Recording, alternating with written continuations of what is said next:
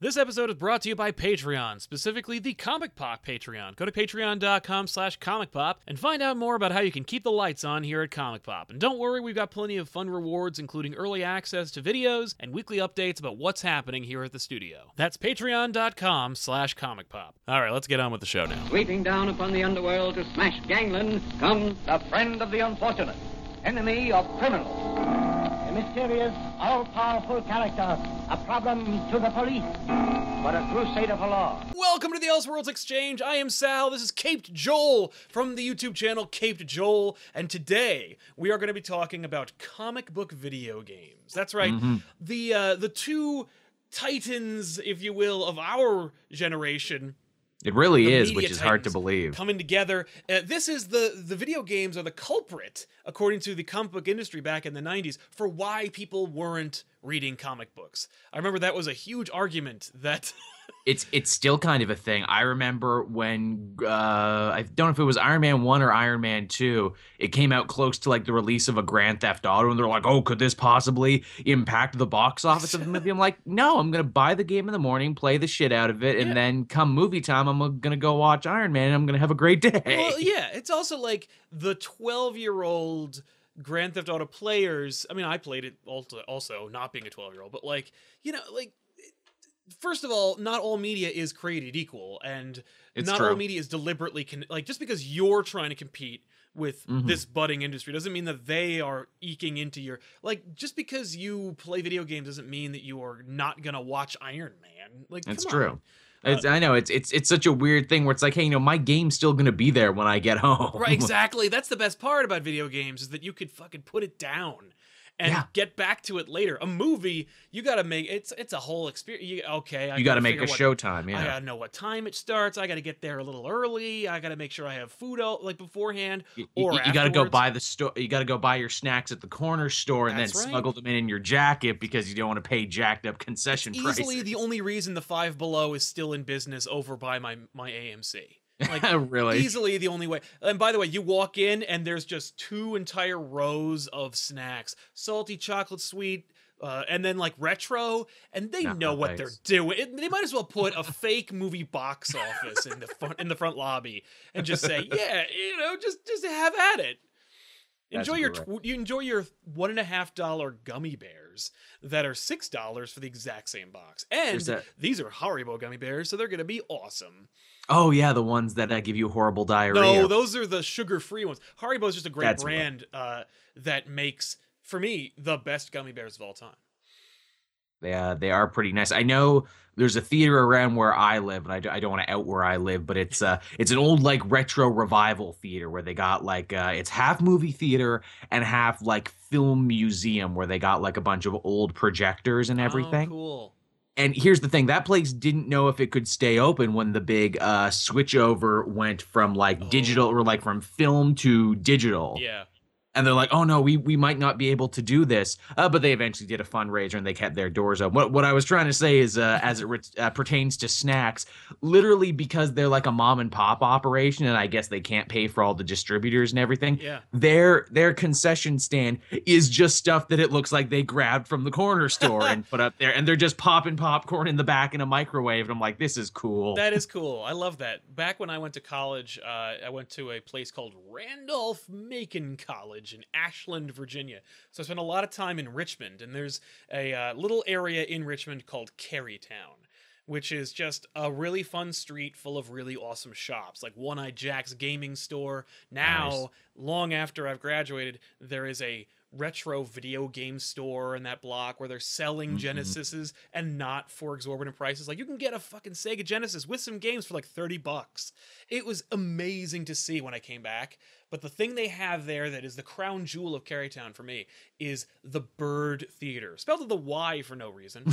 Because bird is the word. It is a literal monument to classic cinema. It is just an old theater that has one screen, and you know, the beautiful marquee on the front, the beautiful, like they have like a beautiful sculpted sidewalk, one ticket terror. And when you go in, you're into this beautiful lobby, and there's ornate structures and Sweet.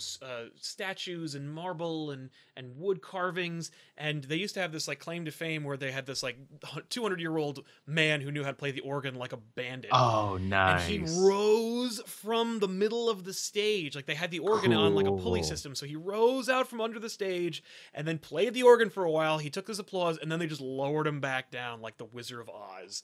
It was really, really Nice. cool. And not only did they have this beautiful theater, but they showed movies that I wanted to see at midnight. They had the midnight, cult movie classics. And that's where I got to see Raiders, Nice. Temple of Doom, nice. and Last Crusade, Back to the Future, Mallrats. All great. Just a bunch of fantastic flicks. But seeing Raiders on a screen that was built in the time period that Raiders is set in was something else, and it was just an amazing I guess it would experience. be. It was so fucking great. But I love the celebration of movies. The movie theaters when I grew up were shit kicker bull crap. Like it was Yeah. a Cinema 12, which is now a bow tie, and the Cinema 12, it was so crappy. It was pre stadium seating, had no idea what that was at the time. just seats. It might as well just be lawn chairs on a concrete surface, and you just look up at the screen, just hoping to get Try not to hurt your neck. just hoping, not to get a neck cramp after 2.5 hours. And they didn't give a fuck. That's where I saw South Park for the first time as a kid. Oh, like, wicked. before the movie came there, before I was allowed to see it, because they didn't give a shit. We just bought tickets for whatever, and they were like, I don't know, but just so crappy. We ain't gonna stop it. It's funny to talk about classic movie theaters as it pertains to video games. Which, yes, chat, we know that's We're getting there. We're getting there. it's hilarious that old movies you can enjoy anytime, any place because there's no ceiling on it. But if I want to go back and play like an old Genesis game, or if Yeah. I want to play like an N64 game, that takes a bit of work, doesn't it? Because you actually do need to find a cool retro shop if you didn't keep your stuff in pristine condition. Exactly. Well, or eBay. I remember when eBay Mhm. first came out, which is a little dating me, but like when eBay first came out, one of the first purchases I made was a Nintendo Entertainment System in its original box. Nice. Just getting it back because I had one and it was just beat to shit. Mostly because, outside of blowing into the cartridge, my little method of making the Nintendo work was to just give it a little love tap right at the top. As you can only do to old technology. Like all you kids today who grew up in the world of plasma TVs and HDs and everything, you will never know the simple joys and the simple majesty of smacking the shit out of your rabbit ears TV to make it work. And it would do it for some reason. I don't understand the science. I'm not an engineer. No, and it worked. That's the thing. Like, it wasn't psychosomatic. Like the blowing into the cartridge, by the way, apparently not only not functional, but also hurts the game because your spit gets onto the chips and fucks it up. Apparently, Oh, no. the way to do it, if you really want to clean your NES cartridges, you get a Q-tip, you dip it into some rubbing alcohol, and you're done, and it looks amazing. You're just peeling away time. You feel like an archaeologist. Like, Oh, yeah. Oh, there are some skin cells of my 9-year-old self in here. Just an amazing experience going back and revisiting that. old God technology. forbid you take your PlayStation 4 or your Xbox One and you try and smack it to make it work. Well, like because everything's a disc. So like if you have your Xbox up, right, or your PS3, for example, or PS4 now, but like and you have a corded controller and you pull on it a little bit and it just goes thunk, you have Yeah. to have a miniature panic attack where you're like everything's broken. Not only is Yeah. the disc definitely scratched, but the hard drive probably Mm-hmm. like jolted out of its system. I know I lost my totally fucked. Yeah, it's funny with technology. The further we go, the more fragile things have become, despite and how much utterly better they've become. disposable. Like I keep one of my NESs is in my shed in the back. It's been there for Oh, years. I nice. guarantee you, if I plug it in, like if I plugged it in now, it would work fine. Back in our day when things were made to last, Yeah. there's actually a great product out there right now. I don't know if it's called like the Retro Force or it's called the Retro something. And basically, Oh, it's yeah. a box that you can buy. Oh, a box you can buy totally custom. And it's got like hookups for all your old games, and you can plug it into your new like HD TV or whatever. Yes, I love that. I've seen a couple of versions of like the all system where you just plug them all in. They have all the slots, all the What an amazing idea. Yeah, what a life, what a world we live in, what a future we could have expected. I mean, like, the fact is, the future that we are living in, I don't need that box. I got a phone. I got an emulator on here. I can play every Nintendo game, every Sega Genesis game, every N64 game I've ever not owned for free right here. I can bring it with me. I can play Ocarina of Time while I'm taking a crap. Like, it's an amazing world we live in. Wouldn't it be great to travel back in time with your phone and show like little you, hey, in the future, you're going to be able to carry around all these games on your phone in a semi-legal emulator-y kind of way. Yeah, exactly. Now, all right, so speaking of retro video games and retro gaming in general and how it pertains to what we're talking about here, let's talk about some old Retron games. 5, thank you, Retron 5. Amazing Spider, thank you. Now, older video... okay, so comic book video games. Comics, I think sooner than movies, caught on to the craze of video games and like wanted to jump right in, and they did. And I remember for the Nintendo, at least, there were a couple of comic book must-haves for me. And when I say must-haves, I don't mean like I must have them now. I mean I must have had them back then.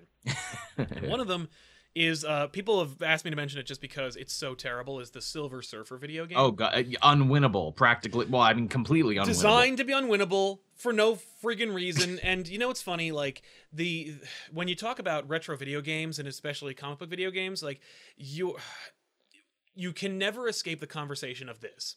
When they were making Nintendo games and when they were making Atari games and you know, games such as like around that time, they didn't have level design. They didn't have game theory. They didn't have anything to refer to. It's why the first games were just electronic versions of games that you played outside. Like Pong. Like Pong. But when it came to games like, you know, what's Space Invaders. Mm-hmm. First game where you're like, okay, I get what this is, and it's something I can't do outside. Shoot aliens.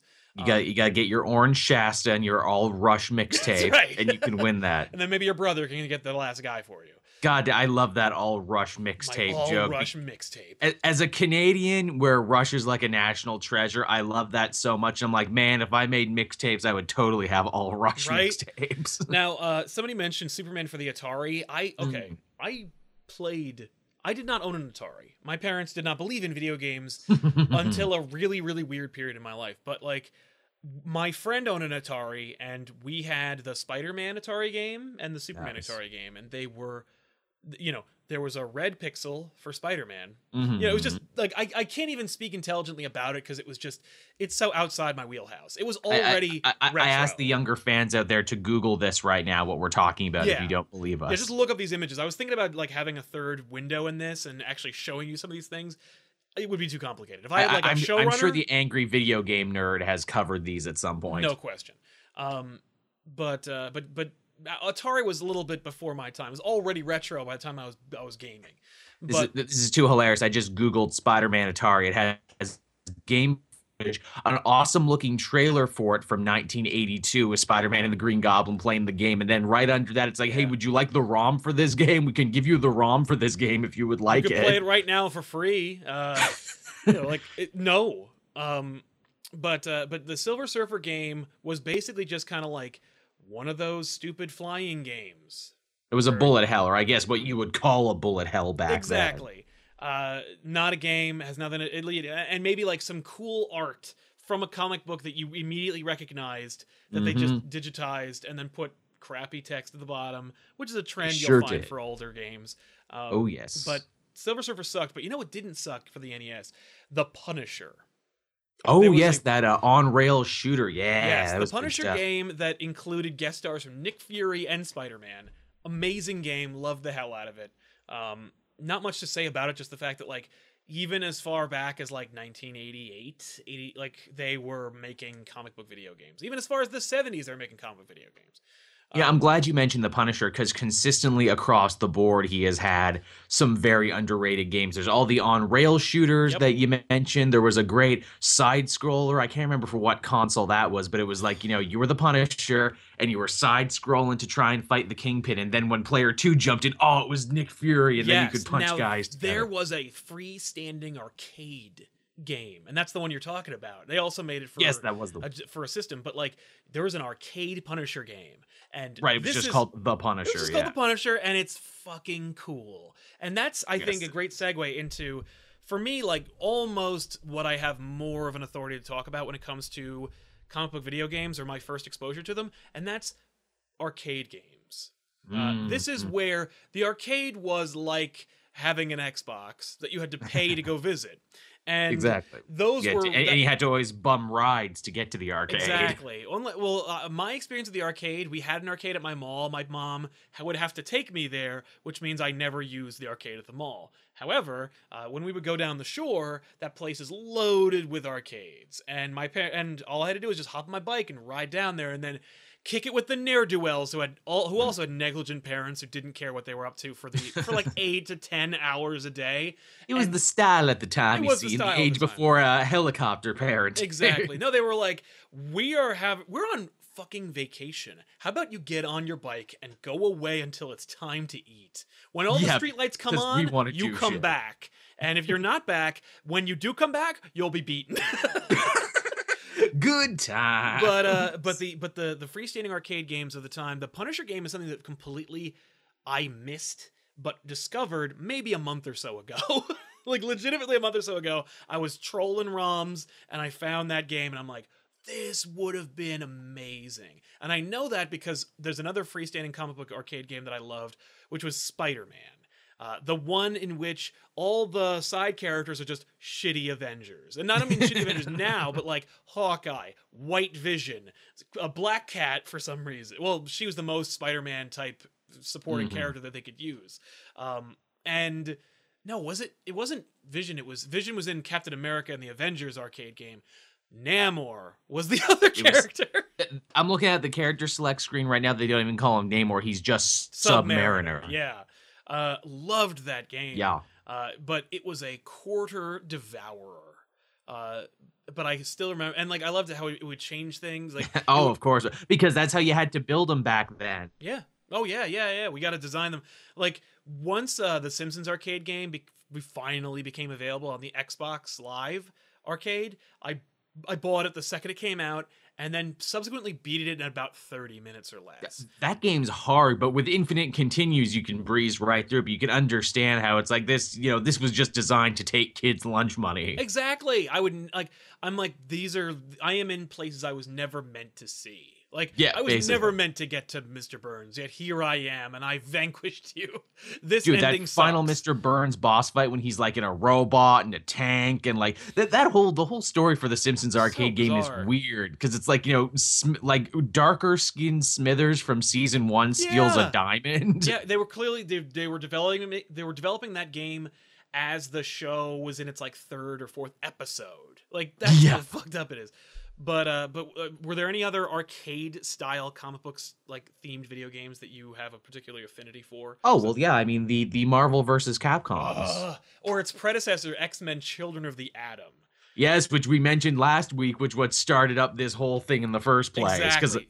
Typhoon, Whirlwind, Berserker Barrage. That will be ingrained in my head forever. And I gotta tell you, this gave my fanboy a raging nerd on, which was that they got the voice actor from X-Men the animated series to play Wolverine in the game.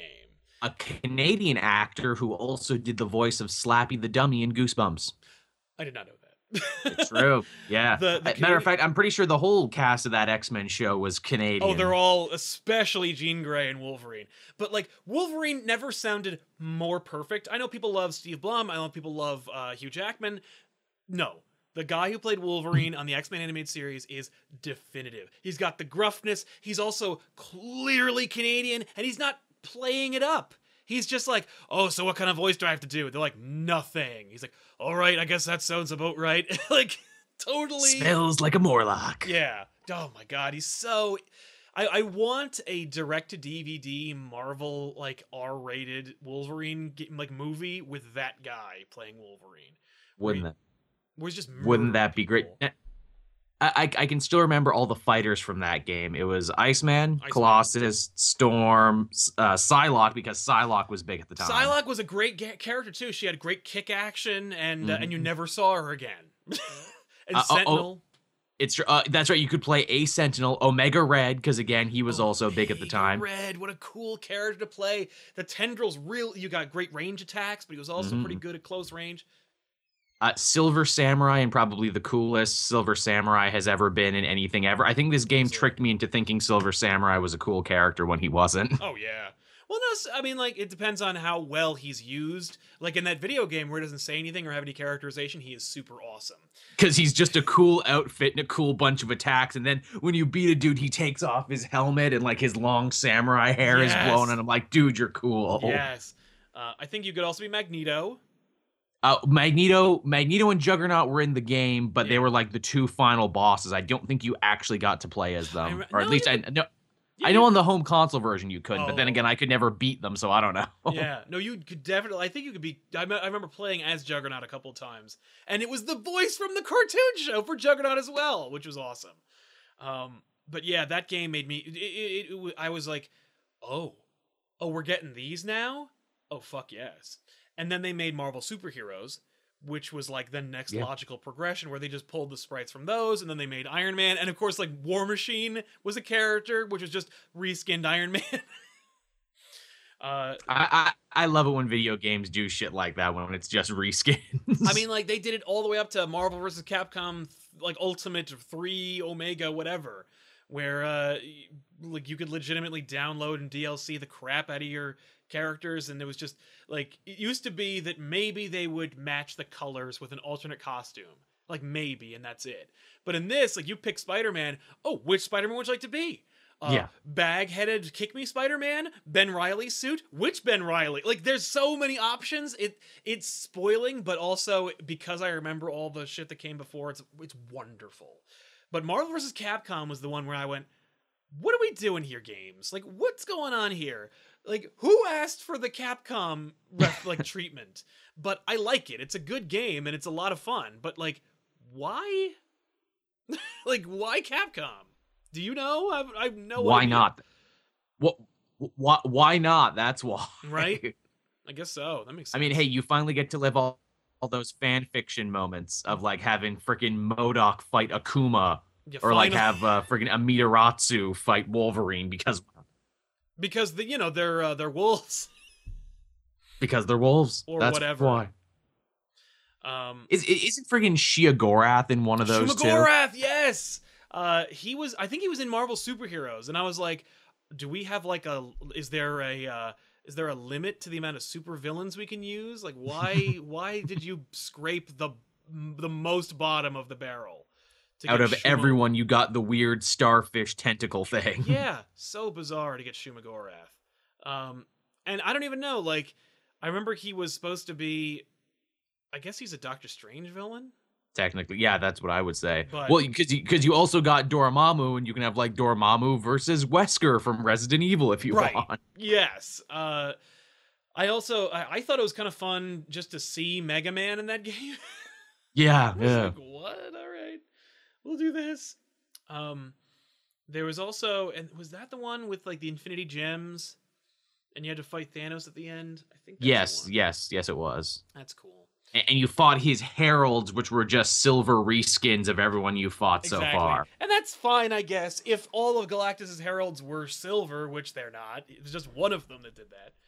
They are now. We're rewriting. Actually, I'm pretty sure Galactus 2 has some bullshit when you fight him. Like, if you don't beat him in X amount of time, I think he just automatically kills you. Oh, yeah. If you dilly-dally, if you're not doing any attacks, he will definitely just be like, okay, just wall of power raise, just which I guess by all right makes sense. Like, in an actual fight with Galactus, that's how it would go down. Oh, yeah. Where's my ultimate nullifier button? Where can I throw that out? I threaten to destroy the universe at you. So as far as freestanding arcade games go, those were made, the fighting games. But the one that I always went back to, the one that I was in love with the most, was the X-Men arcade game. Just X-Men. Oh, God, yeah. Which was based off of the Pride of the X-Men show. Mm-hmm. You know, because frickin' what's her name is in it? Dazzler is in it.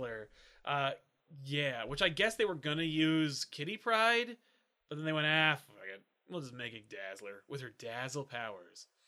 I was lucky. There's like a sports equipment store. It's a chain out here in Canada. I don't know if you have them out where you are. It's like, you have your sports store where you can like buy like knee pads and everything, and then they have like a weird off-brand Chuck E. Cheese like games and prizes thing off to the side. Okay. And it was in one of those that I first found the X-Men arcade game. Nice. And I played the shit out of it, and I thought it was the coolest thing ever, and I still kind of do. Yeah, I love it. I that's another thing that I had to buy when it came out and was available for for the Xbox Live Arcade, whatever. Bought the hell out of it, beat it, and man, the worst part, of course, is that your mutant powers hurt you. Yes. Using your mutant powers hurts you. What the crap? And I by the way, I know why, because I've beaten that game in 15 minutes with Colossus just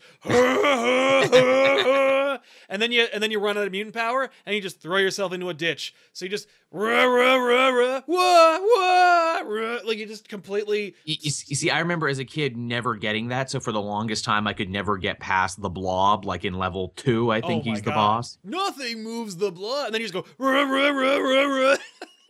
Move right through him. Just blow right through him. Well, I loved interrupting any supervillain or any villain in a video game when they have a monologue, and you can interrupt it by hurting them.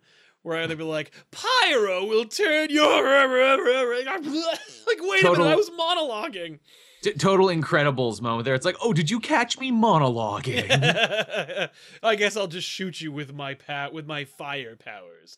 I like too in that game for some reason the blob carried around a mace, and that always bugged me. Yeah. When I'm like, the blob never used it. Why does the blob need a mace? Right? He's got his huge body. I don't understand. But I guess because it's just so weird, and the video game designers being like, so wait, his power is he's fat? That's not a power. To the Japanese game designers, who I'm sure have never read an X-Men comic in their life, they're like, what? Like, can we give him a weapon or something? Like, what do you want him to have? He's the Blob. Like, give him a gun?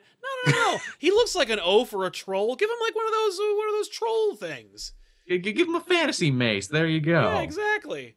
Yeah, and Sergeant Blue, the Juggernaut had a bazooka. Like, why? Should just hit you with his Juggernaut head. As soon as he, starts going, he can't be stopped. Yeah, exactly. But no, he is his own rocket launcher. Yeah, but now let's give him a rocket launcher. Can you imagine the Marvel Universe proper being like, "Oh no, it's the Juggernaut with a bazooka." So not only can he not be stopped, but he'll also hit us with a bazooka. He's slightly more frightening than he was a minute ago. Exactly. So arcade games, amazing, and then of course they were able to bring them into our homes when the technology finally managed to catch up with us. Things like the Sega CD or the Dreamcast. Oh, yes. The Dreamcast was basically like the arcade machine home version where you could finally get Marvel vs. Capcom 2, or you could get Crazy Taxi or any number of games. But amazing soundtrack for Crazy Taxi. But I was thinking about the I wanted to pick a Spider-Man game, and I know we talked about the Spider-Man freestanding arcade game. Spider-Man as a character has such a weirdly storied history when it comes to video games. Oh god, yes. Some of them really good, some of them really shitty. Yeah, and some of them were only great in this very, very narrow window of time.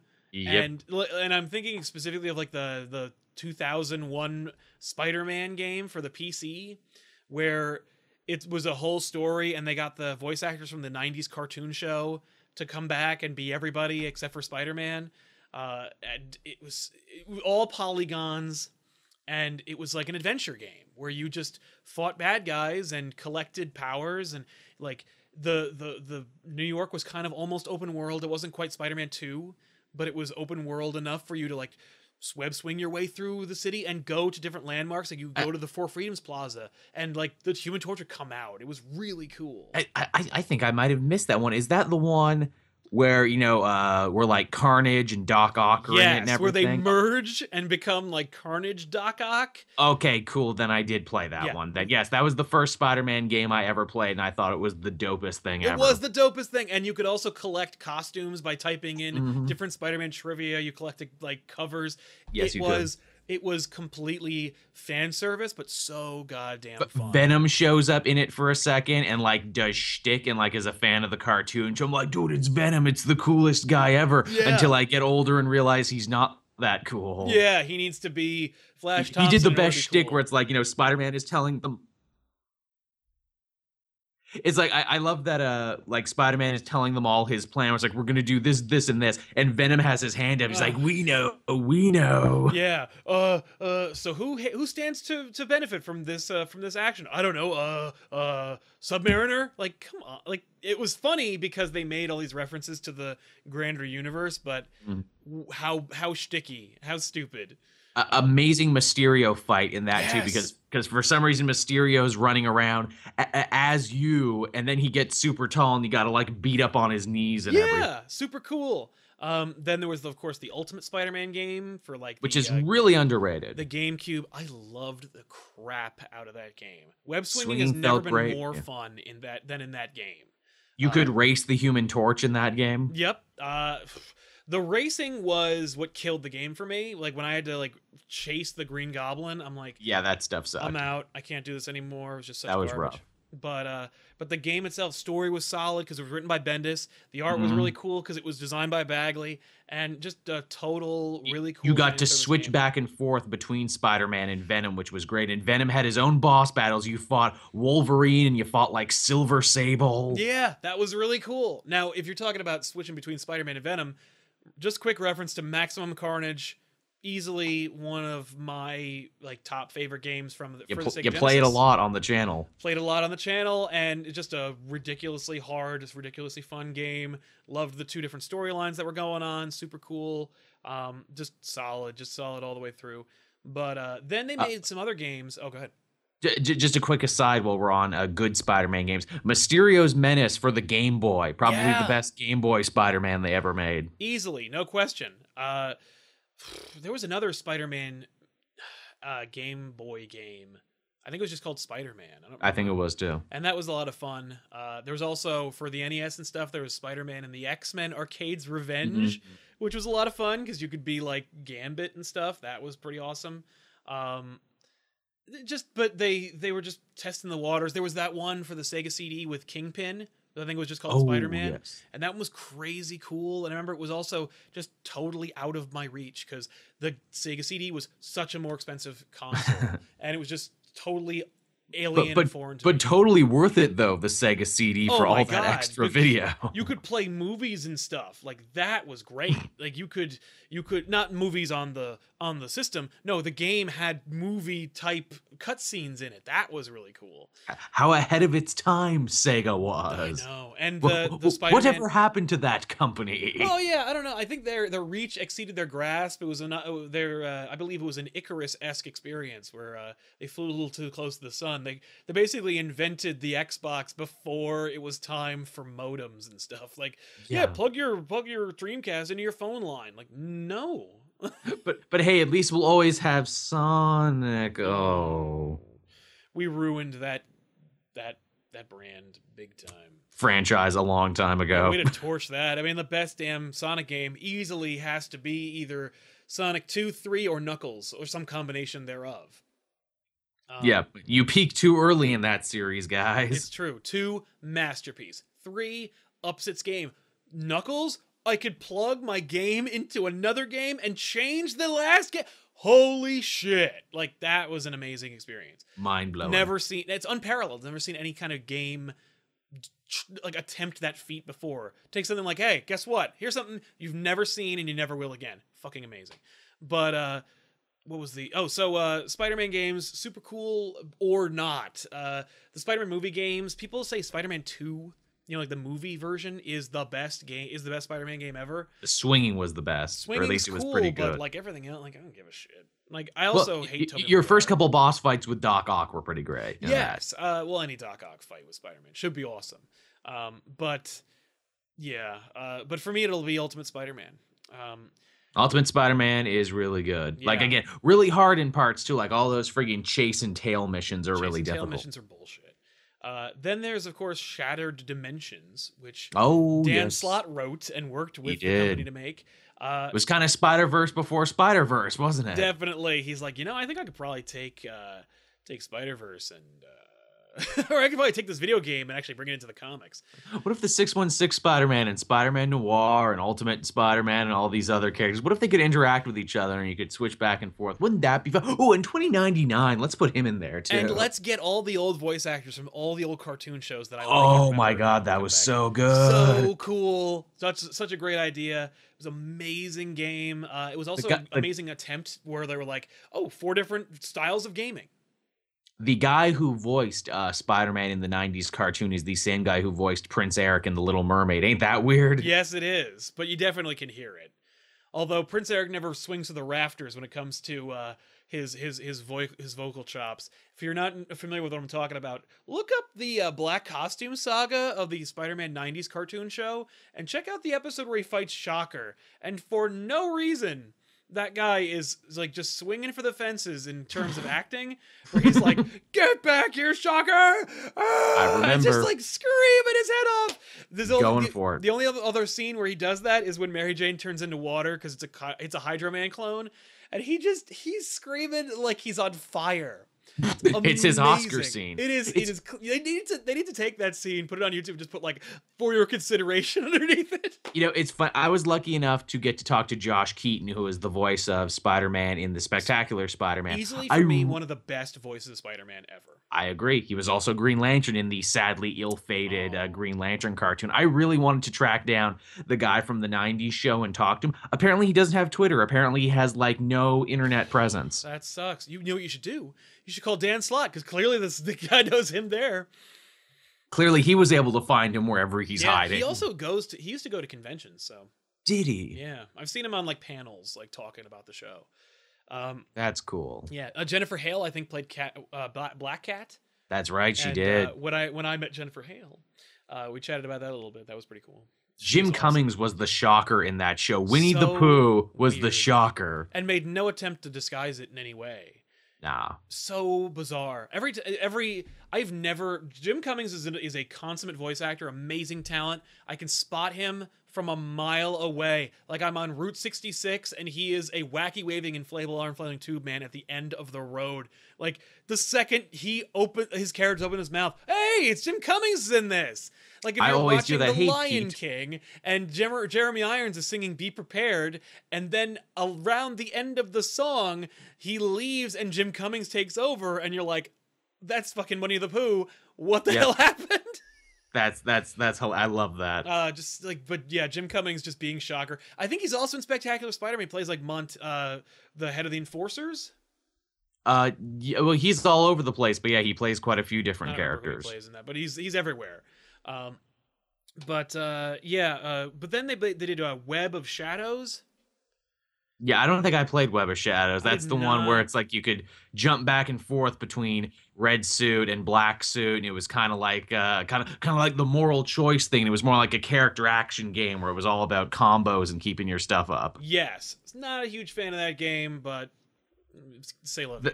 There's one kind of amazing moment in that. It's I think it's during a fight with Wolverine. Yeah. Where instead of like fighting you, he like quizzes you on Marvel trivia. That's cool. And I can remember playing that. I'm like, ooh, now it's my time to shine because I know what's up.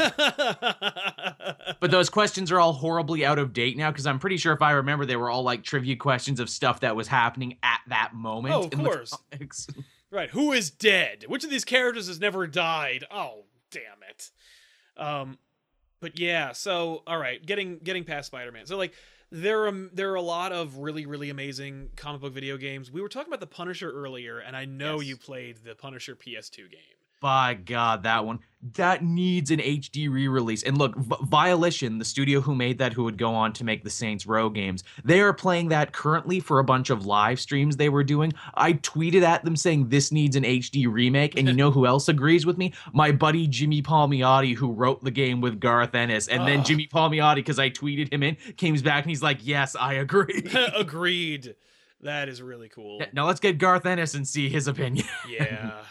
And Garth Ennis would be like, stop bothering me. Yes. He's like, why did I get Twitter? Like, there's a game that came out in the 90s. It's not based off of any particular property. Like, it's a comic book game in the purest sense. And it was a game for the Genesis called Comic Zone. People in the chat were going on Now, about that. I yes. played this game. I saw it in Wizard Magazine, and I was like, this is bizarre.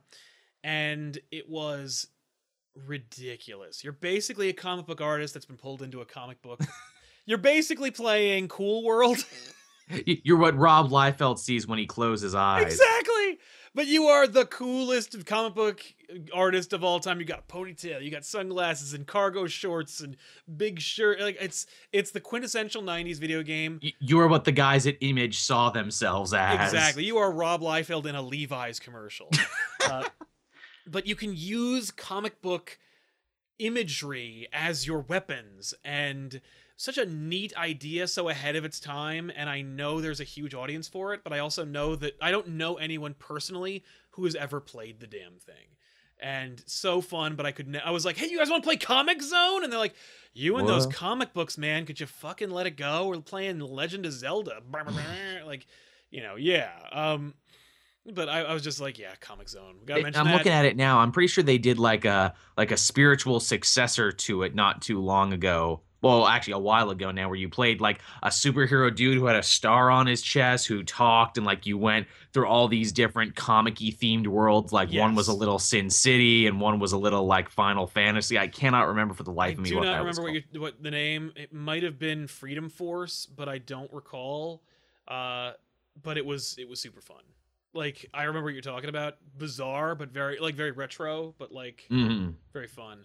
Okay, so since we're in the 90s a little bit, we could talk about Superman 64 and the most unplayable video game of all time. I mean, everyone talks about how it's the worst game I've ever played, but I believe forcing people to play it is a war crime. And what's even worse about it is that it's connected to our beloved 90s Superman cartoon, which makes it the worst. That sucks. Like, it's not enough that this show ended prematurely, but to tie it to this unfucking playable polygon like vomit is just a war crime. I don't even think it's really worth talking about. Just like, never forget Superman 64. It is a disaster. Never waste your time. Never forget the Alamo, and never forget Superman 64. Exactly.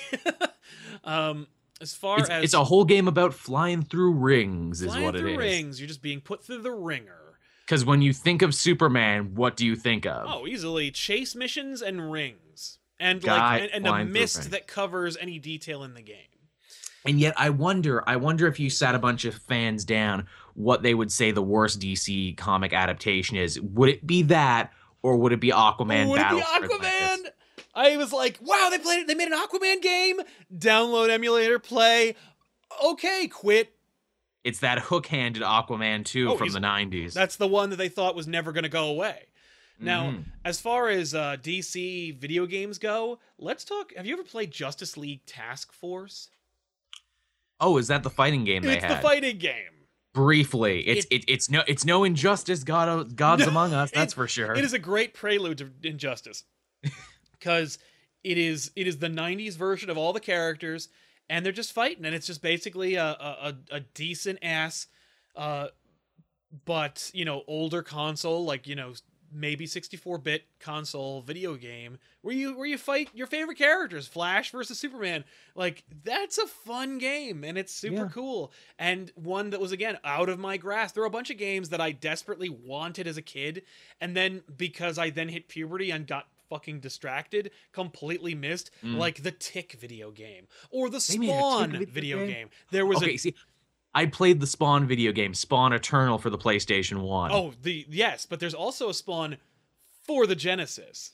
Oh, shit. And that is a lot of fun. I played it once on like a Let's Play, like Twitch event, and I just kept dying. But it was really fun to play. But I never played Spawn Eternal. That's the one where you have no cape and you have an axe instead. And then you could download them, and then you could download that version later on Soul Calibur. Yes, there's that, and then there was also Spawn Armageddon for the PS2. Yes, okay, is that the one where you could rip people's arms off and then beat them with it? Okay, no, I think that was Eternal. Okay. Eternal was PS1, and like you said, no cape, and it was this weird kind of like almost RPG, like, okay, you're in a fight now. Yeah. And you gotta fight people, and it was really hard to navigate, but like every couple levels you got to switch, like you were Alcim in Spawn, and then you could be like medieval Spawn, which is the thing that I could never get past. I could never get past the medieval Spawn thing because the game was so freaking dark you couldn't see anything. Oh, of course. But you did get boss fights against Overkill and the Redeemer and the Violator, so cool. that's I'm sure Tremor was also in it, and I have no doubt they could resist to put Cygor in the game somehow. Oh, okay, in Armageddon, yes, Cygor was most definitely a boss. I was a huge Spawn fan, so I would have loved to play all of those games. I just did not have the access or the memory to remember to play them. What I love too in Spawn Armageddon, when you eventually get to the heaven levels, it's called Heaven Space Station. And it's literally just like the most stereotypical thing of heaven you've ever seen: white puffy clouds, pearly gates, and you're just walking around a Spawn with guns. It's awesome. The most hilarious. Google it. It's hilarious. I will do more than that. I'll play the damn thing. It's pretty funny. There's a game that I think is woefully underrated. It's a game that I don't know if I rented it first or I bought it outright, but I loved it, and it's amazing, and it's a movie adaptation, but it's easily better than the movie. X-Men Origins Wolverine. Oh God, yeah. Because you know why that was as good as it was? Because apparently, from what I understand, that game was already in development when the movie came out. That doesn't surprise me. The amount of cool shit in that game is unparalleled. It takes that stupid movie plot and then elevates it, ratchets it up to 100, where like you start off and it's an amazing looking FMV and you're in the future and you're fighting like anti-mutant cops, and then like you get all the way up to like the Sentinel program. You're fighting Sentinels. You could create new combos in different ways with hilarious nicknames for ways to disembowel human beings. And it was actually M for mature, so you could actually cut people the way Wolverine couldn't cut people in the movies. Slaughtered them. Amazing, perfect. I would dare say it's a perfect Wolverine game, a perfect comic book video game adaptation. I feel the same way about that Punisher game with all the crazy takedowns and executions you could do. Yeah. They need to do a remake of that, or I gotta fucking bring that onto the channel. Plus, I have my PS2 in the drawer under where I'm sitting right now, and I eBayed me a copy of the game. I just could never get the recording stuff together because the actual recording capture card I have is for the HD systems, not for the analog PS2. That is so frustrating, man. We would do a lot more like console game stuff on this channel, like in some regard, if it were easier to port without buying some asinine capture card. Because I'm not going to spend I'm not going to invest a whole bunch of money in capturing games we're not really going to play that often, you know? Exactly. If you're going to spend the money on it, you better be a professional Let's Player, and that better be your job. You better be ready to earn some money back. Yeah, which I'm not going to be doing. There's another game that before I get to that, let's talk about Marvel Ultimate Alliance. First, yes, and the X-Men Legends, because they're basically the same game. X-Men Legends, okay, but that's the prelude. That comes out first. It's great and super cool. I played it for a few minutes and hated it because I don't like those style of games. As it turns out, I would think it would be perfect for somebody like me. No. But Tiffany adores X-Men Legends and had like her own stable of characters. She's like, these are my characters. Iceman is definitely on my team. That was the best part, getting to pick your team. And if you pick the right team, you get like a cool little name thing attached to it. That is for me. That's exactly what I kind of want. And it's why Ultimate Alliance and stuff like that did that again, where you could create different teams and like New Avengers or like Only Mutants, like super cool. And I'm like pulling out like, okay, now do the Defenders. Now do some like, you know, Brotherhood of Evil Mutants. Yeah, do the Brotherhood. Like, yeah, it was very, very cool feature. I was really bummed. I can't remember if it was that one or the sequel, the Apocalypse one, where I only found out later after the fact you could have gotten Sabretooth as DLC. And I'm like, oh man, I could have had Sabretooth. Yeah. The Ultimate Alliance game, the first one, those FMVs made me think, well, shit, Marvel, why don't you just make a fucking full CG show or direct-to-DVD movie? Like, what are you doing? Beautiful. Still beautiful by today's standards. Still beautiful by today's standards. Ultimate Alliance 2's FMVs can't even hold a candle. I'm like, what the crap? Like, I know you fit character. I know you got more characters in, thank you, but the story is just Civil War again. Like, damn it. Like I want to take all my characters and fight Doctor fucking Doom. That's what I want to do. I want to fight Galactus in this game. And So that's many what we great teased. boss battles. Yeah, at the end, which we never got. Yeah, the ending we never got. No, thanks a lot. Like, yeah, no, I want to fight Galactus, and this is the only game I'm going to be able to do that. And cooperative. I can bring my fucking friends in, and I could show them a thing or two, and we could all show our strengths. I'll be like, oh no, use that character. They're better ranged attacks. You know, like, because I know all this crap. Amazing. First game, kind of a lackluster second game, but like I almost feel like it was balanced because you got a zillion more characters. It was cool too because if you picked certain characters to go into certain missions, you got like special exclusive dialogue that you wouldn't get anywhere else. Like if you took Iceman into a fight against like the frost giants from Thor, they'd be like, "Oh, look at this puny man of ice." Love those. So good. There's a Telltale game that we need to talk about because for There's me, a couple Telltale games. Yes. Well, there's a couple that are coming out, but there's a Telltale game that I was addicted to, and not even addicted to playing, addicted to watching people play and play with them, which is The Walking Dead. Oh God, yeah. I mean, like, dude, I have had such a weird history with The Walking Dead, from reading the comic and quitting it because I thought it was getting like too dark and depressed. It did. To being really into the show for the first season, Yep. then being really disappointed in season 2, then sticking around for like 2 more seasons before finally like, I don't have time for this anymore. Right. But the games have never disappointed me. That's and have never made me want to leave. Clementine will remember you said that. Like, just she will. That will haunt your days and your nightmares. Such a great goddamn game and such a great attention to detail. I'm in it. You know what I mean? You're just so immersed into the game, and I'm like, holy crap, Telltale can do no wrong. Except when it comes to that Back to the Future game, which I never played. Okay. The attention to detail is spot on and spectacular. The fact they got Christopher Lloyd to reprise his role as Doc Brown is amazing. Marty, they got a great kid to play Marty, and then they brought Michael J. Fox back anyway to play like an older Marty. Super awesome and amazing. The game is like hell.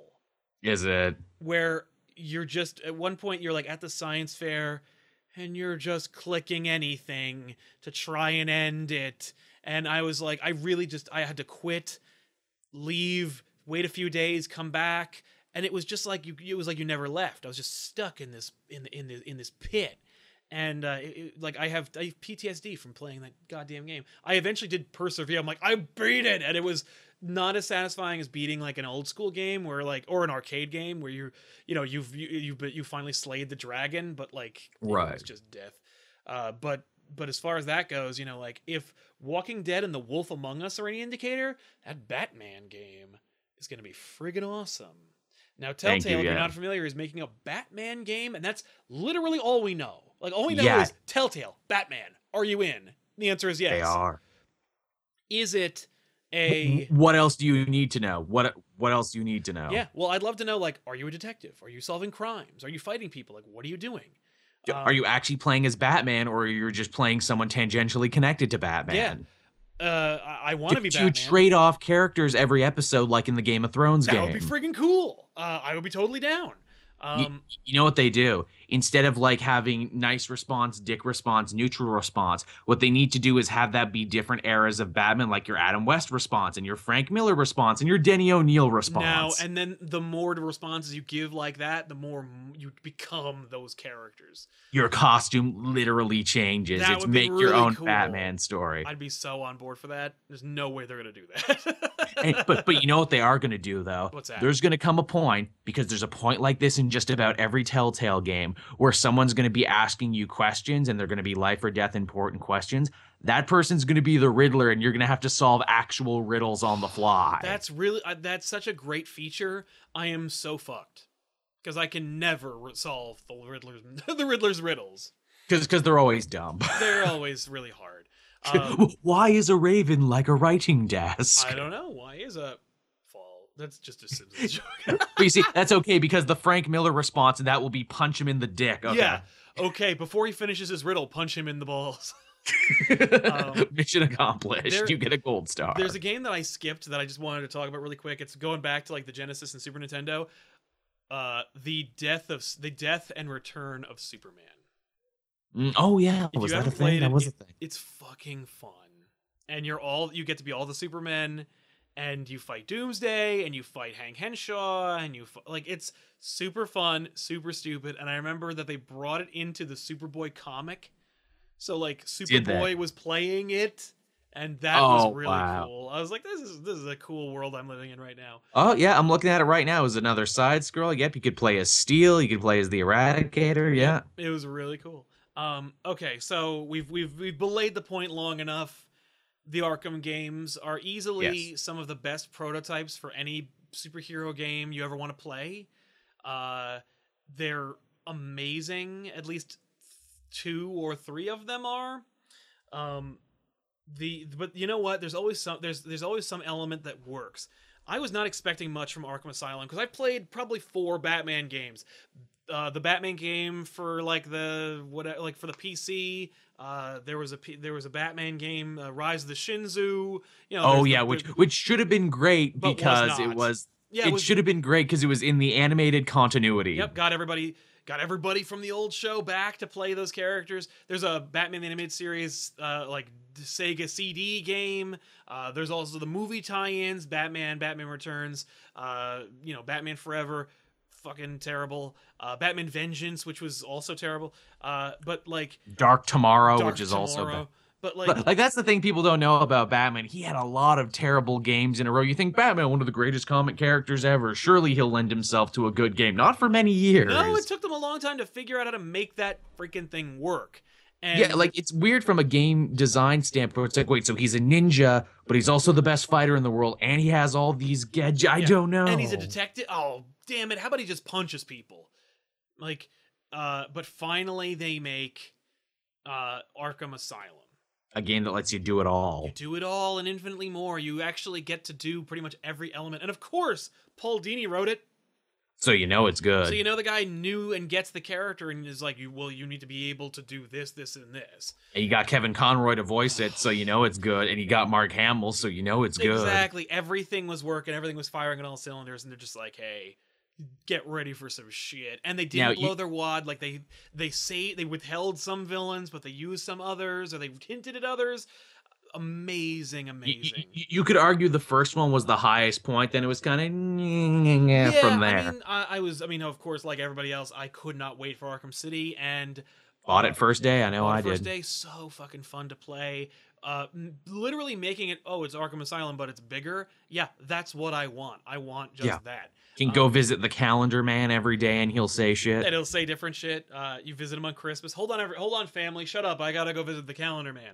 Yeah, really. It's a special thing that I can only do today. But Arlene, and then the last voice debut, or the swan song of Arlene Sorkin as Harley Quinn. That was the last version. That's right, that was, and then it was Tara Strong forever after.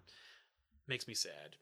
Like, I love Tara Strong. She does a good job. She's good in everything. But Arlene Sorkin was my first, though. She was Harley Quinn. She was literally the basis for Harley Quinn. Paul Dini based it on her when they were driving to work, and that's why she voiced the character. Exactly. Just perfect.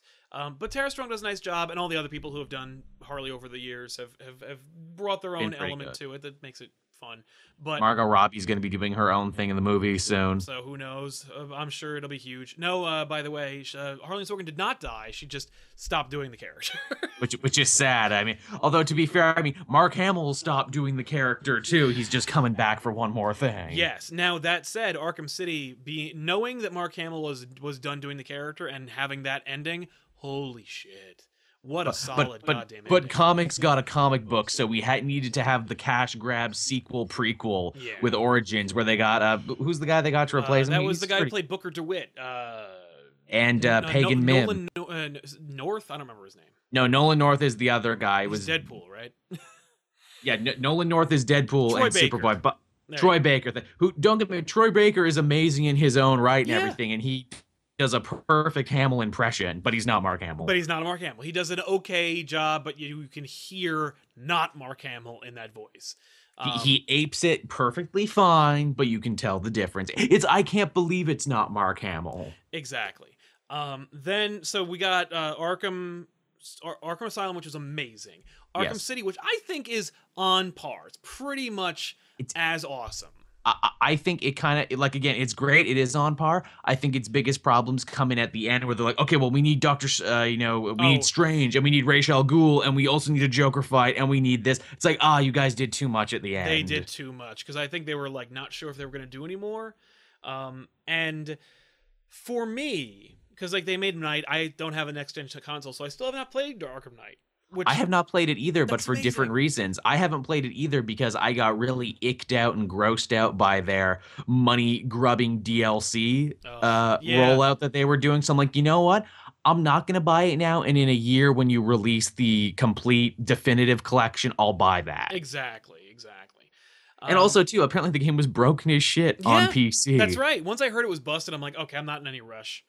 Same here. But I did not care for Origins too much. It was just like, all right, well, whatever. Nobody's back that I want to see. Now, it's funny, Origins is Origins and it has a lot of problems, but by God, were there some great redesigns in that. I love how Bane looks in those games. Yeah, I don't know. I don't like the roided out, like, he's like the Hulk in a mask. Oh, no, not the tank monster version from the other. Like I'm talking like Arkham Origins when he actually looks like a human being. Where he looks like a human being? Yeah, no, that's a cool design. When he's just a big, tough, charismatic militia leader. I'm like, thank you. Where's that version? Yes, that's cool. But Bane's been in such a weird place because they're like, oh, well, Dark Knight Rises is coming out. Make him wear the shirt from the movies. Oh, but the Arkham games are big. Put the big dumb tank on him, too. Just take two incongruous things and slap them together. And make him wear the coat, too. Yeah, the coat that time to go mobile.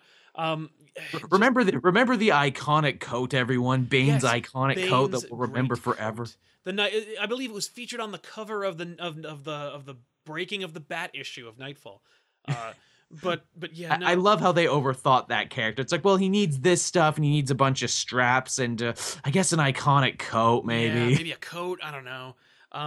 Bane is great because he's simple. He's a luchador in a black tank top. Exactly. Like, I don't understand how hard that is to, like, it was like when they redesigned everybody for the Batman season 4 animated series, and they're like, okay, so we had the Bane costume from the comic. How about instead we make him like an S&M bondage type character?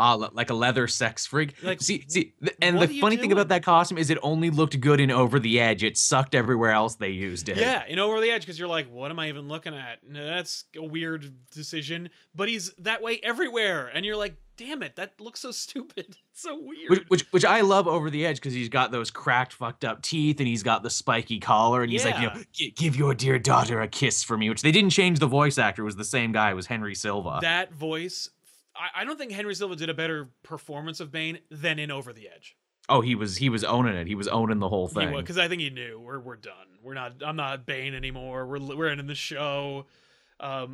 But for me, I was so excited when Harley's Revenge came out for Arkham City because for me, I was like, oh, this is what we're going to do now, where Arkham City is the bedrock, and all sequels will be. We're just going to keep adding on to it. Just add elements, just add levels, just add and then Two-Face does something. Just refill the city with people and make the DLC $10, and you roll out a different DLC every other year, Wouldn't that have been nice? And that's the game. You bought the game, it's the bedrock, and now you just keep buying different things. And then you do a Ra's al Ghul thing, and like you do a fucking like Mad Hatter full episode. Like you just and they're just like full story arcs. Fucking awesome. Didn't do it. Harley's Revenge was not as good as advertised, and it doesn't. And of course, I think after it didn't do as successfully, they were like, "Yeah, we're not gonna do that.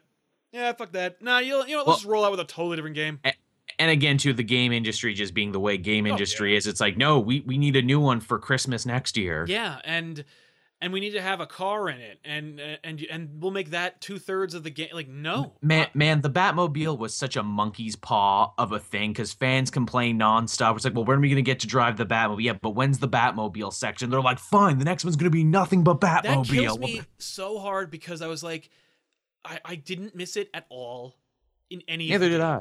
I'm flying across the fucking city. I'm grappling off gargoyles and soaring across the thing. I'm creating combos where I'm jumping out of places, and I'm 10 feet in the air. I'm jumping off the tallest goddamn buildings in Gotham City. Who needs the fucking Batmobile when I'm goddamn Batman flying around? Like, oh, a cool car? Fine. All right. You want your cool car? Put it in the fucking Batmobile or in a Batcave level. You know, maybe he needs to get someplace faster that he can easily get. But then you make that a challenge too. Like, you know what? I bet I could grapple faster than the Batmobile could. And you just try, you know, make it some stupid optional timed tail chasing level and see what happens. But no, they'll just make 2/3 of the game. Yeah, make it a segment. Yeah, don't make it all about it. No, don't make it all about your stupid tank. Nobody cares. But yeah, as far as the Arkham games go, like that gives us hope that there could be even more. Like there could be more games like that.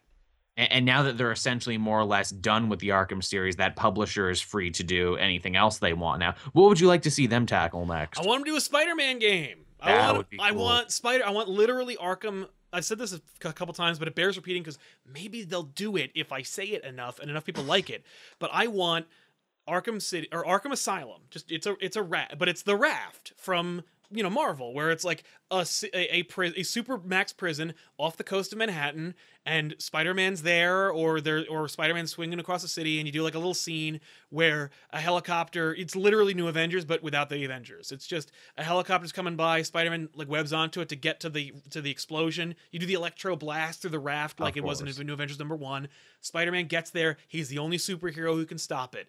And he's got to fight all his old villains who were in there. He goes into the raft, and he's got to fight through the villains, and like certain levels or certain cells get broken open, or some characters set other characters free. But it's literally the same thing where you got to explore and go through ducts and hide and jump out, and like you don't really get this web swing too much because there's not a lot of things to web swing from. But just like you don't get really a Batmobile, like it's okay. You can use your webbing for everything else. And occasionally you can go outside, and when you go outside, you see that like Galactus is attacking the city, and you see all the heroes like attacking them. And occasionally, like at a certain point in the game, Galactus like swats at the Human Torch, and he knocks a fragment of the Baxter Building, and it lands into the raft, so that you have now created a new level full of gadgets and shit that Spider-Man can then use to up his game. You've given this a lot of thought. Oh yeah, I was literally writing it as I'm playing through Arkham like Asylum the first time. Like, if I was Spider-Man, I'd be, and like Spider-Man Shattered Dimensions almost does that with Noir, where he's like hiding, and it's literally just Batman Arkham City. It is. But I want it to go further, where you're just, and you input different codes and you get different Spider-Man suits, you know, the more you play. And you know what? Because Spider-Man has superpowers and super strength in his own right, you could actually have him getting into a good, honest punch fight with some bosses, unlike in most of the Arkham games where it's like, well, how does Batman not beat him in one punch? I mean, you could do a scene where Purple Man escapes and he manipulates Spider-Man into doing what he wants, and then you go into Spider-Man's head and he's fighting through his villains, and Uncle Ben is the tether that will get him to break the concentration from Purple Man. Like, it writes itself, and it would be fucking great. And you know, just go do that. Just do it, and then milk it and ruin it and get another third-party studio to do the fucking third sequel and then just destroy it. Like, because then it could just be Marvel Universe. Another game that I'm pitching, by the way, we'll do that and then we'll wrap up, is like I'll of course throw it to you. I want you to pitch a game as well, but like Lego owns the Marvel and DC characters. They do. Where the fuck is our Marvel DC Universe Lego? Oh, you know they're working on that. I mean, like, I would think that they don't even have to, because they have all the sprites and shit. Just throw them all in. That's a game that will, like, how much did Lego Marvel superheroes make? Well, how much did DC heroes make? A fair amount. Add them together, and there's your game. I know, right? Like, it seems like such a no-brainer. It's like, do you like money? Do you like success? Right? Yeah. That's a game that I feel like is a no-brainer, and I feel like because they have those properties in their, like, already, and no one's gonna tell them don't do it, or no one's gonna take them away from them. So it's like, I feel like Lego has enough clout where they could just say, oh, by the way, we're gonna be doing this, and they're like, well, but they're our most distinguished competition, we hate them. And it's like, well, if you love money, if you want to make Lego games, then you'll just let me do this shit. Yeah. You know, that'd be fucking great. But yeah, those are the two games that I'm the most excited to see. As far as video, I would play both of those. As far as comic book video games go, I did see one time, I saw a X-Men mod on an Unreal Tournament. Oh, which was hilarious. It was weird, and I was like, this is cool, and then it was not cool because you're like, how far can a first-person shooter X-Men game go? man, X-Men's had some terrible games too. Remember X-Men Destiny, a game so bad it killed the company that made it. It killed Silicon Knights. Yes, and by the way, like, cool concept, and apparently it was really good. I never even played the damn thing because I didn't even get a chance to. But you make It was your own, cool in You concept. make your own mutant. Like, that's cool. I like that. Yeah. Anyway, Couldn't do nothing with it, sadly. no, and then the studio was dead, and they were like, yeah, we're not doing that again. Another Canadian company, that went under. But what are you looking to see? What do you want to buy? Oh, well, you know, you did 2 pitches, so I'll do 2 pitches too. Obviously, huge Green Arrow fan. I would love to see them do something with him for a couple of reasons. One, because the show, even though I don't like it, is huge, so I'm surprised they haven't tried some sort of video game synergy. Agreed.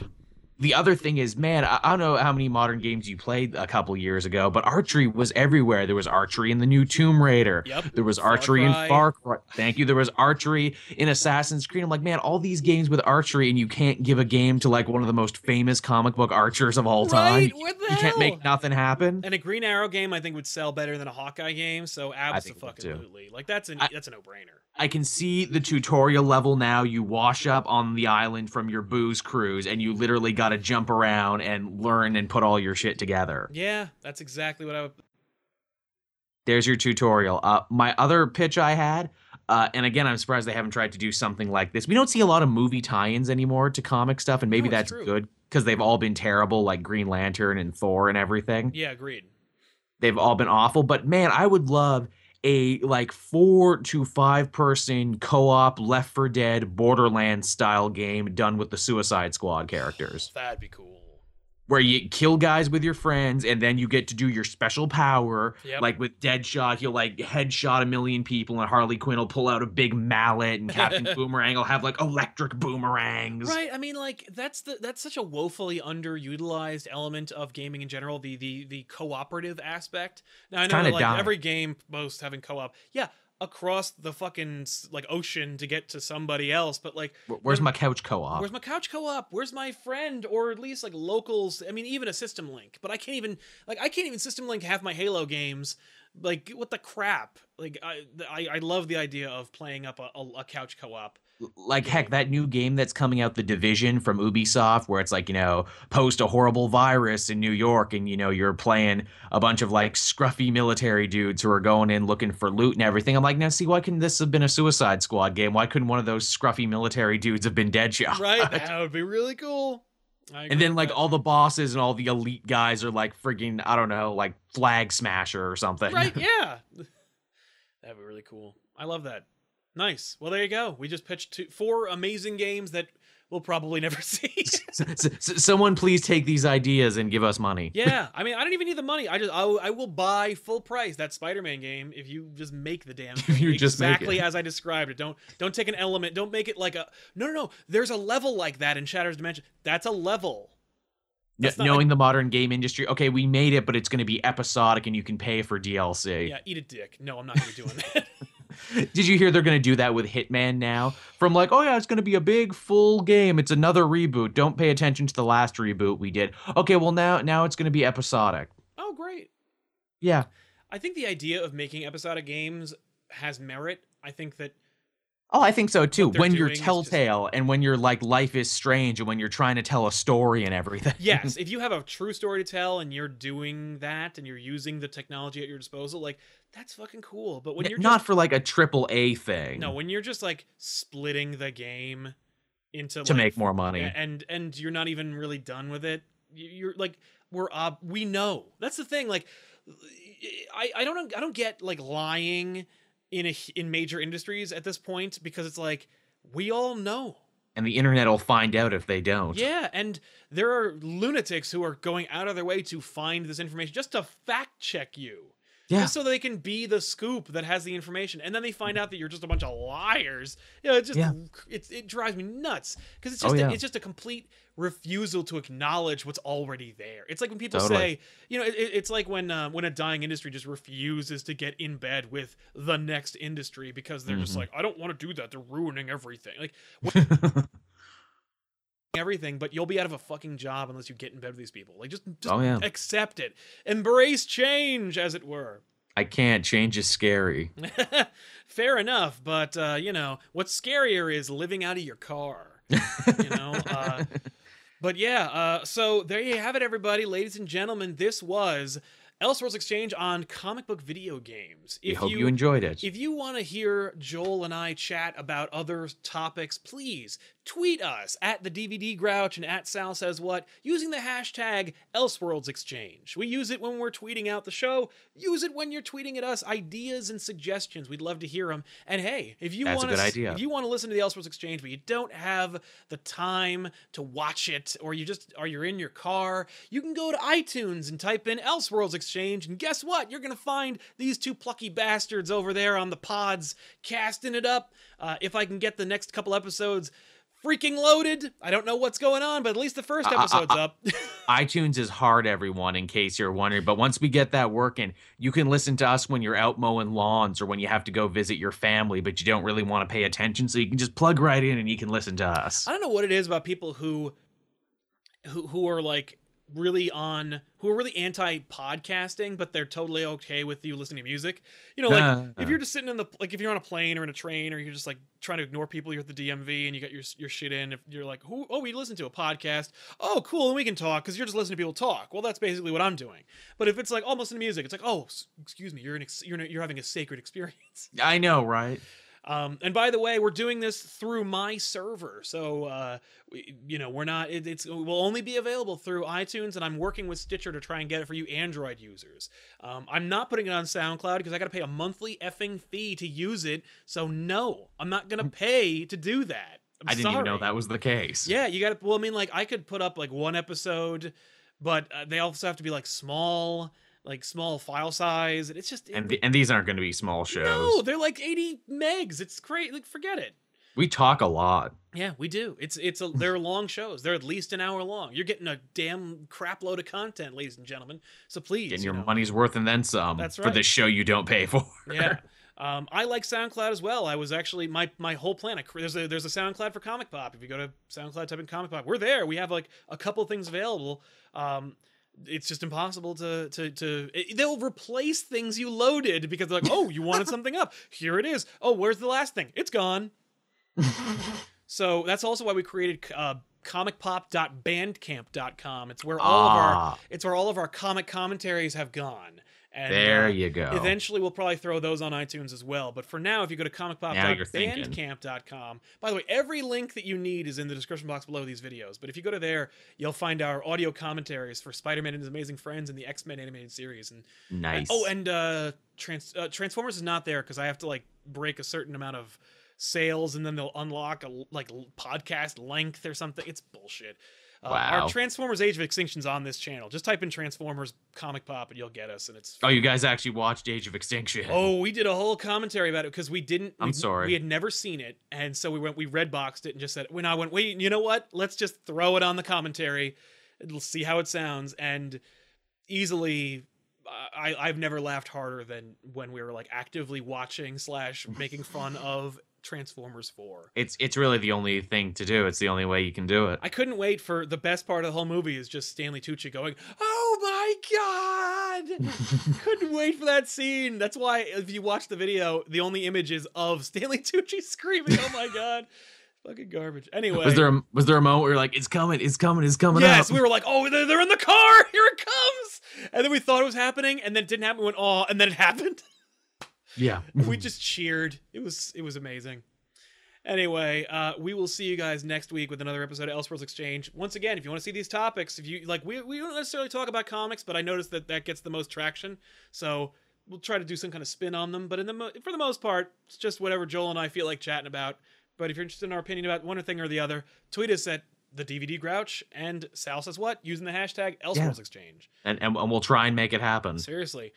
Joel, what's happening on Cape Joel that we can tell them about? Oh, man, a lot is happening on Cape Joel right now. For new weekly comic reviews, you can go check that out. I got the brand new Batman number 48. I got that up and reviewed. Probably when I'm done here, I'm going to attempt to upload my Suicide Squad breakdown either now or in the next couple hours. I talk for 13 minutes about that, so that's fun. Nice. I'm also experimenting with a news show. I did the Cape News Roundup where I literally got a little news graphic and put generic news music behind me while I talked about like the Justice League roster and the Punisher cool. Netflix show. Nice. So check that out and tell me what you think, guys. I don't know if I'm going to keep it or not. It's a busy week. I still got to review Flash and everything because all the new TV shows came back as well. Yeah, awesome.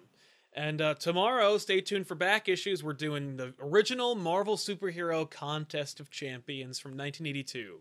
Cool. The second oldest story that we've done on back issues. The first one being the original Clone Saga from the 70s.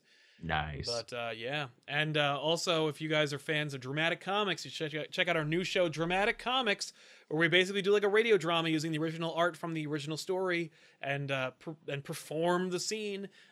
This upcoming week is going to be the night Gwen Stacy died. Aw, that's very dramatic. Yeah, it's overly dramatic. It's melodramatic, you might say. You could say. Yeah, I'm trying to pick the perfect music to make that work. Nice. But we'll see you guys next time. Thank you guys so much for watching. And Joel, thank you for joining me as always. Always a pleasure. See you next time, guys. So long.